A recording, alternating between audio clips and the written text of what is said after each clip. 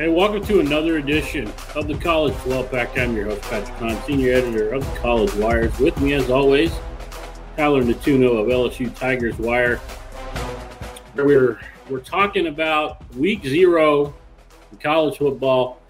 Man, this slate is weaker than a Jim Harbaugh suspension, let me tell you. And that's actually funny that I say that, right, Tyler, because that's where we're going to start. Jim Harbaugh suspension, the NCAA. Jim Harbaugh agreed on a suspension, so we thought of 4 games, only to find out the NCAA was going to throw it out. And then the school, hoping to mitigate some pressure, I'm guessing, on the NCAA to do something, suspend him for the first 3 games, so he's not going to miss a single game that actually matters.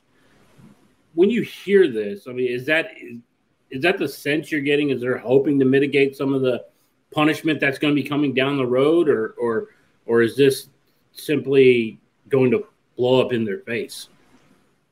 I mean, that's certainly the logic behind it, right? They're trying to get out ahead of this, and we've seen this kind of thing happen before. And, there's a pretty decent track record historically for being able to mitigate penalties from the NCAA by self-imposing. Usually that takes a postseason ban, though. Usually I feel like that takes a self-imposed bowl ban. This one's kind of strange, though, because, I mean, like you said, seemingly had a deal with the NCAA to accept his 4-game suspension when the NCAA backed off that, looking like, seemingly implying they're going to come down harder. I don't really know why they would then accept this 3-game suspension that, not that the initial 4 games was anything too severe, but it did at least, cause him to miss a Big Ten game. Now he's not going to miss anything at all of any significance. I mean, it's surprising to say the least. I think it's kind of just going to, be a cloud coming over the season, because I think we all kind of are expecting that something's going to happen after the fact. He's going to have to face a disciplinary board, and there's a decent chance that, they'll probably end up doing stricter punishments than what Michigan's self-imposing here. So, I mean, it's just kind of weird. Part of me is a little surprised they would even try to add to that cloud by suspending Harbaugh when it seems in all likelihood more is probably going to end up happening in the long run. And if you've been under a rock and you don't know what we're referring to, we're talking about the level 2, level 1 violations by Michigan during the COVID years, essentially, when face-to-face was not supposed to be happening. And then obviously the big level 1 violations we're talking about is misleading, NCAA investigators, which I just feel like a 3-game suspension, specifically given who they're playing, really speaks to how this is nothing more than a slap on the wrist. And I think the NCAA is probably going to take a harsher stance to this later in the season, and we will get there. We'll talk about this more, as details come out, but as of now, it's just a pretty weak look when you look at everything involved in what's going on with the Michigan program. Jim Harbaugh, and again, like I've said in previous episodes, this feels like a harsher suspension is going to come, and then Jim Harbaugh is going to entertain the NFL once again, kind of a la Pete Carroll. But what I do think is interesting, and we're going to get back to the stuff on the Build the Football stuff. Now, BetMGM has recently updated their Heisman odds heading into the season. This struck me a little bit. I didn't see this coming. Second best odds, Jaden Daniels, quarterback at LSU, coming in right behind Caleb Williams. And then you go and you look, number 3, Quinn Ewers at Texas. Now, we've talked about Texas at length. I would be hard-pressed to say that Quinn Ewers shouldn't get some preseason love. However, a guy who really stood out last year, Drake May of North Carolina, coming in at number 10. Were there any other takeaways you had from these preseason Heisman odds from BetMGM that were just released days ago? Yeah, I mean, you covered a lot of the big ones there, right? I mean, so starting with the top 2, not really surprising to see Caleb Williams leading off the board. And obviously hard to repeat as Heisman winner. We don't exactly see Heisman winners return to school super often. But I think Bryce Young, thinking of another one that just did that. Caleb Williams has a really good chance to do that this year, I think. If he stays healthy and plays in every game, we've seen what he can do. I mean, this is a really prolific offense. He runs it really well. I don't really see any reason he's going to slow down statistically this year. So I think he's a good, he's a pretty safe bet to potentially be the second ever to win it twice. But yeah, obviously the big story here is Jaden Daniels, big riser all the way up to number 2, a guy who came in from Arizona State last year, I don't think with particularly high expectations because it had kind of soured there towards the end. Had a hot start as a true freshman and kind of regressed a little bit from that point forward. But he really had a great year. All year was able to make plays with his legs. Had the most prolific rushing season an LSU quarterback's ever had. And he really developed as a downfield passer too, as the season sort of went on, really improved in kind of seeing the field and his decision-making. So I think this makes sense to me. I mean, I've got questions about Jaden Daniels, but he's going to have a really productive season, especially if he stays healthy and is able to run the ball the way he did last year. So I can see that. I'm with you. The two I think that were a little high were both Quinn Ewers at 3 was surprising to me, and then also Cade Klubnik at 5. I think both of those guys, obviously have a lot of talent. No denying that. Former 5 stars. In Ewers' case, he was the number 1 overall prospect. But, we haven't seen a lot of Klubnik. He only played sort of in the last couple games last year. And, Ewers battled injuries, had some up and down play last year. I'm a little surprised to see those guys. And then especially with a guy like Drake May being down so low. I mean, Drake May's got the same Heisman odds as Carson Beck at Georgia, who's never started a game before. One guy that I think if you were going to elevate him, Marvin Harrison Jr., who's the highest non-quarterback on this list, but even he's a little bit low for me. If you just go back and look what he did against Georgia, the best talent on the field, and they could not stop it. And so for me, raise him up. I think he was a little more deserving to be higher. There's a lot of projecting going on here, and obviously these odds are going to change from week to week. But as of right now, as we're looking at the preseason, as week 0 is getting to kick off, I was a little shocked by those. But in terms of talking about week 0, Tyler, we're talking about we got Navy versus Notre Dame in Ireland. That's kind of the kickoff to our season. I'm excited about this game for a couple of reasons. Obviously, Navy has a new head coach, so you almost want to know how is this going to look. After being led by Ken Alphabet Soup, I'm not even going to butcher his name or even try to. He had been there for so long, and now it's a completely different look. How do they look? But another big question for me is Sam Hartman. He's a guy who's one of the top quarterbacks in the country, goes to Notre Dame, only to lose his offensive coordinator to Alabama. So Tommy Rees is running that program, running the offense, I should say. So looking at them, there's a lot of questions between both of these teams. But I do like the fact that the Fighting Irish are starting off the season in Ireland. So that excites me a little bit. But outside of that, I don't feel like this is going to be relatively close. I think the Fighting Irish are going to, throttle them, essentially. So how are you looking at this game? And is there any storylines that we should be paying attention to as we watch this game, as we kick off another college football season? Yeah, I mostly agree with what you're saying. I think Notre Dame is pretty, overmatched here over Navy. I think, I'd be pretty concerned if this were not a pretty decisive win. Looking at Navy, like you said, pushed out Ken Niumatalolo. He had been there a long time. Was pretty surprising to see that happen. In all honesty, they promote from within with defensive coordinator Brian Newberry.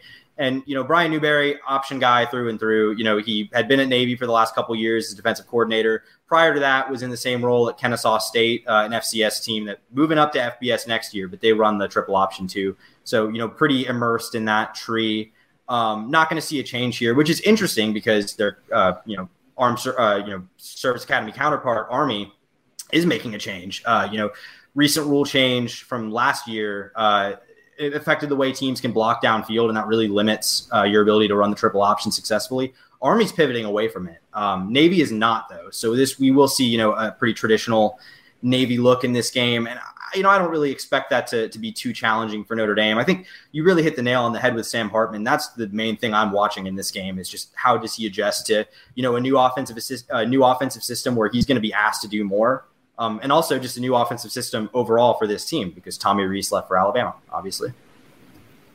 Yeah, that's essentially what it boils down to. And like we said, it's interesting for that point alone, those 2 points alone. But as far as a competitive game, I'm not expecting much.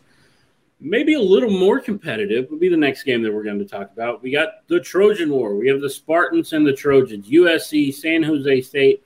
Unfortunately, people like me and you aren't going to be able to watch the game. considering it's on the Pac-12 network, and nobody really carries that network. However, what I will be interesting to kind of see as the follow-up, the offense is not a question, right? I think we both can agree. The offense is not a question. Defensively, it's going to be a lot of new faces on the defensive side of the ball. I'm pretty sure the front four are all transfers in. When you talk about Anthony Lucas, who comes over from Texas A&M. You have Jamil Muhammad. You have Mason Cobb, who comes over, I believe, from Oklahoma State. They've got guys up and down this roster that are new. And you hope that that's just going to be enough for a team that really struggled to stop anybody last year defensively. Yeah, this is a game. I'm not saying it's going to be a good game. I'm just saying it's one that I'm going to sort of be keeping an eye on. For a few reasons. I mean, first of all, Caleb Williams hasn't played football since either December or January. I can't remember when that game was, but point being, end of the year in pretty disappointing fashion. I'm sure he's excited to get back out on the field, taking on a G5 team. This could be a really big game for him and just could be fun to watch if you're, one of the people that's able to watch it. And then looking at San Jose State on the other side, not a great group of 5 team, but a solid one. They've got a really good quarterback in Chevin Cordero. He's a Hawaii transfer, sort of one of the guys that left when all that blew up under Todd Graham. He's a good player, landed there last year. So this is a good offense. Like we've said, we have a lot of questions about this USC defense. Could this get into shootout territory and maybe be something to watch? Maybe. I would say if you have a way to watch this game, maybe keep an eye on it. Yes, and talking about Hawaii, they're also got a big game in week 0. Last year, Vanderbilt traveled to Hawaii. This year, Hawaii's coming to Nashville to take on the Commodores. And it's really going to be interesting because I want to see how Timmy Chang's offense and how his team performs in this coming season. Obviously, it wasn't great last year. And, it was a great start for Vanderbilt. I want to see if Vanderbilt can kind of build on that under Clark Lee. Now, I'm not going to say that Clark Lee is under any pressure to win, but you do want to see that progression. And with what he was able to do last year, I think this year it's all about, can Vanderbilt finally get back to a bowl game somewhere they haven't been since Franklin left. James Franklin left the team to take over Penn State. Yeah, I think when you look at this game against Hawaii, I think it really is just a game where they need to make a statement. They won this game at Hawaii last year, pretty comfortably. It wasn't too difficult. And that was when they were not playing their best football at the beginning of last year. They sort of, peaked near the end, as we saw with their wins over Kentucky and Florida. And I think, like I said, this is just a Hawaii team that, going back to, the way it all ended with Todd Graham, this team is in a long, long rebuild. I mean, like year -1 still probably for Timmy Chang. So, there's no reason this should be a competitive game on paper. Vandy's got him at home. I think they need to show something. I think we're excited, at least cautiously optimistic about what AJ Swan brings to the table. Secured that starting quarterback job last year and really looked good down the stretch. He's kind of got the full-time job now. This could be a good team. I think like you said, I think a bowl game should be the goal here. And it starts with beating a pretty bad Hawaii team comfortably. It does start there, and I do expect that's what's going to happen. And we'll get a lot of answers as far as how comfortable or how competitive, I should say, not comfortable, how competitive are they going to be this year when we're talking about the Vanderbilt Commodores, who kind of have been the laughingstock of the SEC over the last decade plus, especially on the football side. In talking about, coaches who need to kind of step up. I know you recently wrote something on For the Win on your head coaches that need to win. And there's coaches on that list like Jeff Hafley at Boston College, Dino Babers out of Syracuse. But the guy that I want to talk about as we kick off our hot seat discussion, and this might shock some people that you put this guy on your list, but we're looking at Brent Venables at Oklahoma. And really, when you look at, and he's a guy that I've also mentioned under the hot seat for me, a guy that takes over a program who, all intents and purposes, it seemed like they were still poised to compete. And obviously losing to Texas 49-0 didn't sit well with them. But it was historically bad defense for a guy who's known for defense. And that's why I look at them and go, you definitely are on the hot seat for me, because they cannot limp into the SEC next year. under Brent Venables. Yeah, there's a lot of teams or a lot of coaches, I should say, that were hired last cycle that did not have good year ones at all. Billy Napier at Florida, Mario Cristobal at Miami, who we'll get into in a second. But, Brent Venables, to me, is the guy who we didn't expect that. I don't think any of us really thought that they would have the kind of year one that they did. That was a talented roster. Obviously had lost a lot, with the guys that Lincoln took with him, namely Caleb Williams. But, I don't think they should have been as bad as they were. And in fairness to Brent Venables, it could have easily been a lot better than it was. They lost 4 games by 3 points. So, this could have easily, been a record that looked more like 9-3 or something like that. And if that were the case, I don't think that we're even having this conversation at all. But when they played the best teams in the league, they were way overmatched. 55-24 loss to TCU, obviously the 49-0 embarrassment against Texas. This defense could not hang against the best teams in the conference. And when Dillon Gabriel got hurt, it just couldn't maintain the success it was having. So first of all, Gabriel needs to stay healthy. This team really can't afford injuries there again. And this defense needs to take a step forward, because if it doesn't, like I said, I think this is a candidate. This team could pretty easily take a step forward this year. But, in fairness to Brent Venables, the team, could have pretty easily had a better finish last year, right? They lost 4 games by 3 points. So, could have easily kind of gotten more to like that 9-3, 8-4 sort of range. And that, we wouldn't be talking about this. But, against the best teams in the conference, they were really overmatched, especially defensively. TCU wins 55-24, obviously embarrassing 49-0 loss to Texas. They've got to improve on that side of the ball, because when Dillon Gabriel had injury problems last year, they really were just not able to keep up. So he needs to stay healthy. They have to take a step forward on defense. Venables is considered one of the sport's brightest defensive minds. If he can't get that side of the ball figured out, it's going to be problems. And this is an Oklahoma team that's really not accustomed to not having anything short of a lot of success. They win 10 games almost every single year. Going 6-7 in year one, that's not a good sign. And he needs to get that trajectory turned around fast. Yeah, absolutely. And of course, I'm going to shout out my Red Raiders, who dropped 51 on them in their final matchup of the season prior to the bowl game. But yeah, you really 6-7 is not going to work. They're going to need to fix that. They're going to need to fix that in a hurry. So that's why we're talking about Brent Venables on the hot seat. But staying in the Big 12, there's another name that's really got to be watching his back this year. And we're talking about Neil Brown at West Virginia, a guy that's known for offensive football, but yet their offense is one of the worst in the Big 12 if you look at them statistically. Where do you start with Neil Brown, the Mountaineers, and really they've really not had any kind of sustained success outside of the COVID year when they went 6-4. Yeah, just to put it bluntly, I think that Neil Brown is probably on the hottest seat, certainly in the Power 5, maybe in the entire country.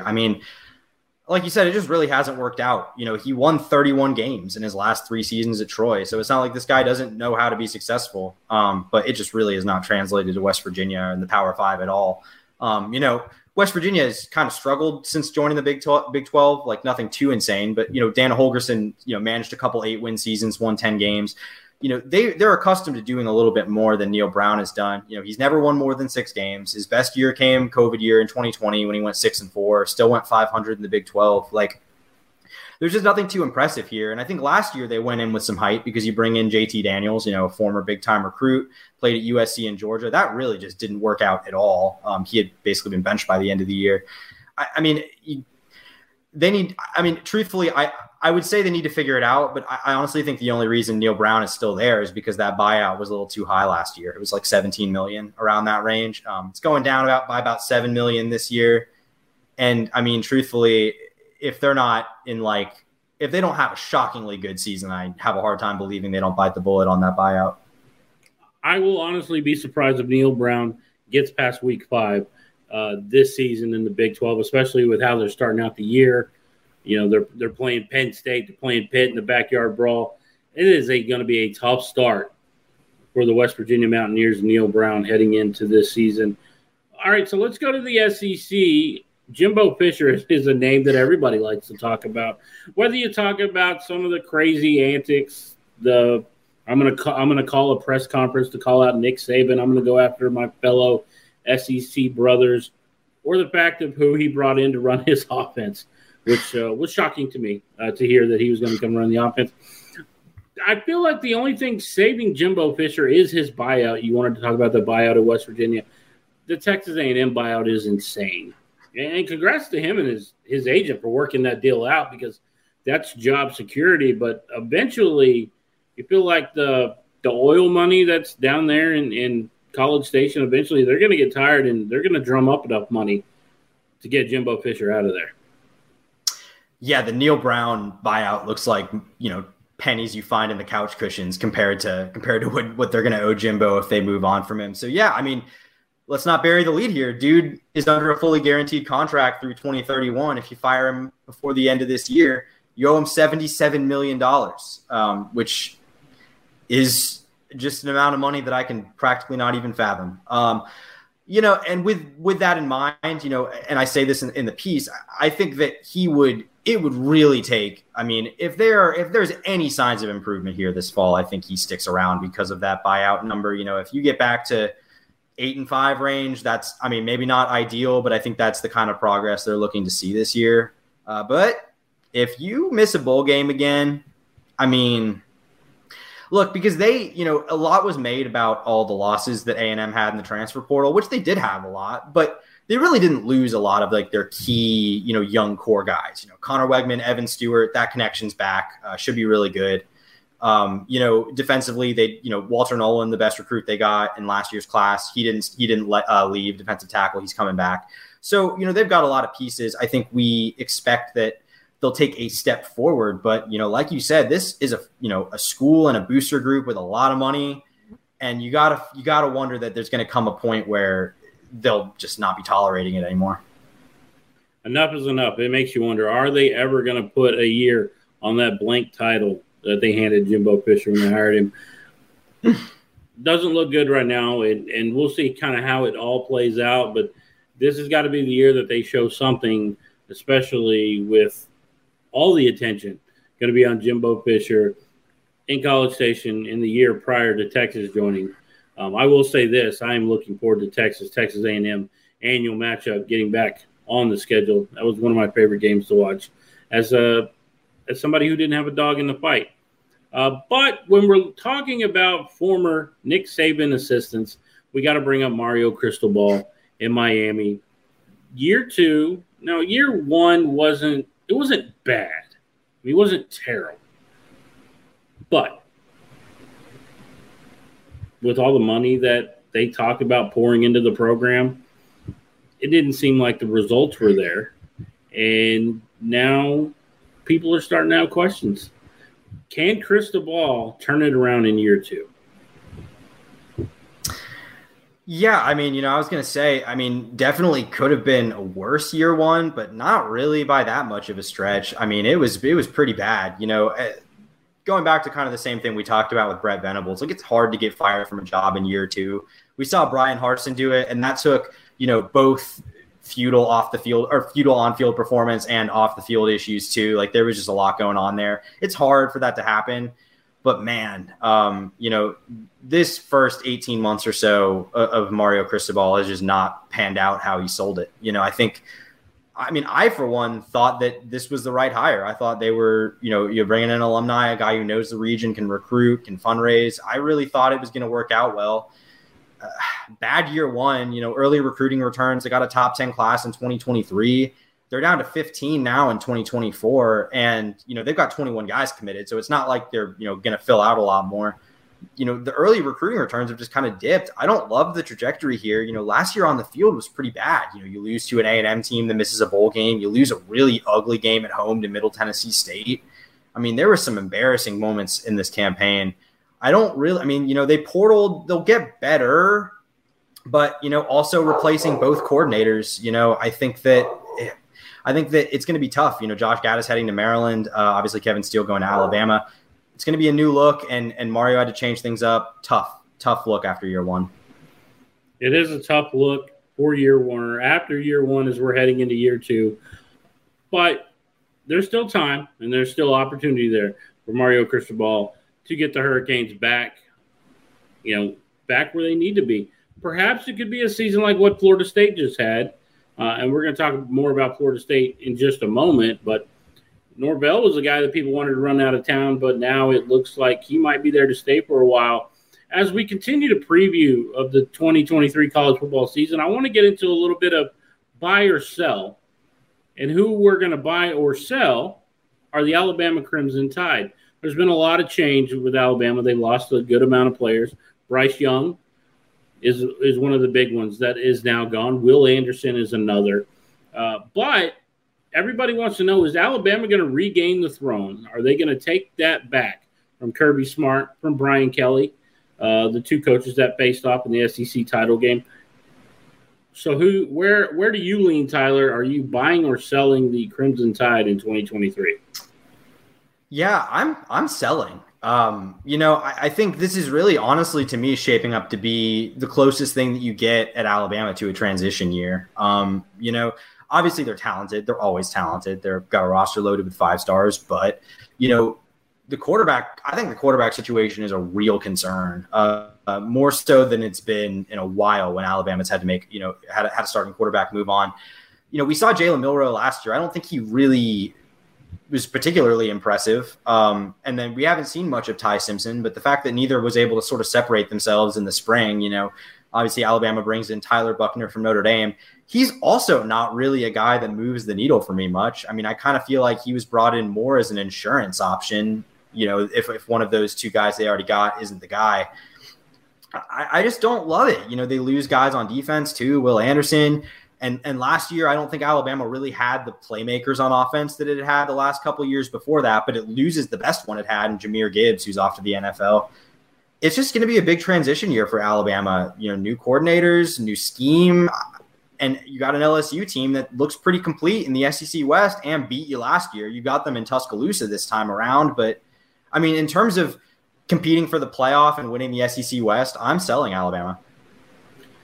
It's hard to go against that logic, but the only caveat for me is it is Nick Saban, so it's kind of hard to go against Nick Saban. But I think that you make a lot of valid points because a trio of Jermaine Burton, Ja'Cory Brooks, Kobe Prentice doesn't exactly strike fear into teams, especially given how they performed a year ago. And we'll kind of see with that. I think the LSU matchup really is going to tell us a lot. And I think that they might have more trouble with Auburn this year, with Hugh Freeze kind of taking over that program. And they look improved. I'm not going to say that Auburn is now the team to beat in Alabama. I wouldn't go that far. But I do think they're going to be a little tougher out than they have been the last couple of years with Brian Harsin running the program. And then obviously they went with an interim head coach for that matchup last year. I'm on the fence on this one. But for argument's sake, I'm going to say I'm going to buy just because of one thing. It's still Nick Saban. All right, so let's get into our next buy or sell. Tyler, you have the floor. USC Trojans, are you buying or selling? I'm also selling here. I'm not down on USC. I just think that this is going to be a really similar season to what USC had last year. And what we saw last year was a really good team that was a step behind not only the teams that made the playoffs, but even the best team in its own conference in Utah. I mean, look, I've talked about him already, so I won't repeat myself too much, but Caleb Williams is a stud. I mean, that guy's fantastic. Still got a lot of questions about this Alex Grinch defense. They're, I think, more talented teams in this conference than them. How are they going to take down Utah, a team that they played twice last year? And, first game was closer than the second game, but I think both times, I think it was pretty clear that Utah was the more physical, more competent team. I mean, they've got quarterback, injury issues this year. Maybe that'll help USC. I just am not really buying. I think they're going to probably drop a couple games and maybe be in the New Year's 6 range, but not really much else. Normally, I would try to go against you, but I am also selling here when it comes to the USC Trojans for the reasons that you just talked about. Oh, but let's not forget the Pac-12 is full of quarterbacks on the top tier level. Michael Penix Jr. at Washington, Bo Nix at Oregon, who's returning. There's a lot of quarterbacks here. We haven't even talked about Jaden DeLauria. The Pac-12 is full of quarterbacks. And honestly, I don't trust that defense. That's my big thing. Lincoln Riley, if I had to say you got to go, final drive of the game, okay, yes. I will buy in on that. But if Alex Grinch has got to make a key stop in the fourth quarter, I'm selling on that defense. So I'm going to go with you on that one. This one I am buying on as we get into our final buy or sell. Florida State, I'm going to buy what Mike Norvell is doing down in Tallahassee. I think he's doing a fantastic job. And you look at who he brought in. He has Johnny Wilson already, along with Jordan Travis and Trey Benson. Keon Coleman from Michigan State comes in, a guy who is highly touted. He's going to come down there. Oh, and they got Jaheim Bell from South Carolina, who's your tight end / running back, kind of do a little bit of everything for you. You look at the offense, it's stocked. And then on the defensive side, you got to try and slow down Jared Verse. All I'm going to say is ACC, good luck. Yeah, I'd love to play devil's advocate here and say I'm selling for the sake of argument, but like you for USC, I just can't do that. I'm really high on this Florida State team. A team that I think on paper is probably the most talented team in the ACC. And for that reason, this is a really important year for Mike Norvell. Last season, he really flipped the script. No one really thought they were going to have the year they had. He had a tough, 2020 and 2021. He changed that conversation a lot, but if they disappoint this year, it can easily revert back because there's really no reason for them to disappoint this year. Like you said, offensively, they're loaded. Jordan Travis, experienced guy, started a lot of games, can run the ball, can throw the ball, good running back, and Trey Benson on the defensive side of the ball, bringing back Verse. He was one of the best defensive players in the entire country last year. Maybe would have been a first-round pick. Instead, he's back and could be, maybe even like a first overall pick kind of guy this year. And then on top of that, just to kind of illustrate how well that Mike Norvell's portaled here over the last couple years, they got two of the best portal players in the entire country on defense this past offseason. Fentrell Cypress, a corner from Virginia, Braden Fisk, a defensive lineman from Western Michigan. Those are going to be impact players too. I mean, it's a bold strategy, the way that Norvell's gone about using the portal, but now the high school recruiting is also starting to pick up. I like their trajectory here. I think, you look at Clemson, they're good. They're going to be, kind of another good Clemson year, but questions, we'll see what Klubnik does. If someone's going to make that claim, this year, knock Clemson off, become the top team in the conference, I think Florida State is easily the team to do it. I mean, they're the most talented non-Clemson team in the conference and might be the most talented team overall by a pretty wide margin. And let's not forget, Clemson and Florida State are going to meet early in the season, so we're going to find out real quick. And they could play again, too, because no divisions. Absolutely. Could be a no division. We're not guaranteed a North Carolina Clemson. It could be Florida State versus Clemson for the second time. But that's going to do it for this week's episode. We're going to be back next week as we recap the games of Week 0, get you ready for Week 1. But for Tyler, I'm Patrick. We'll see you next week.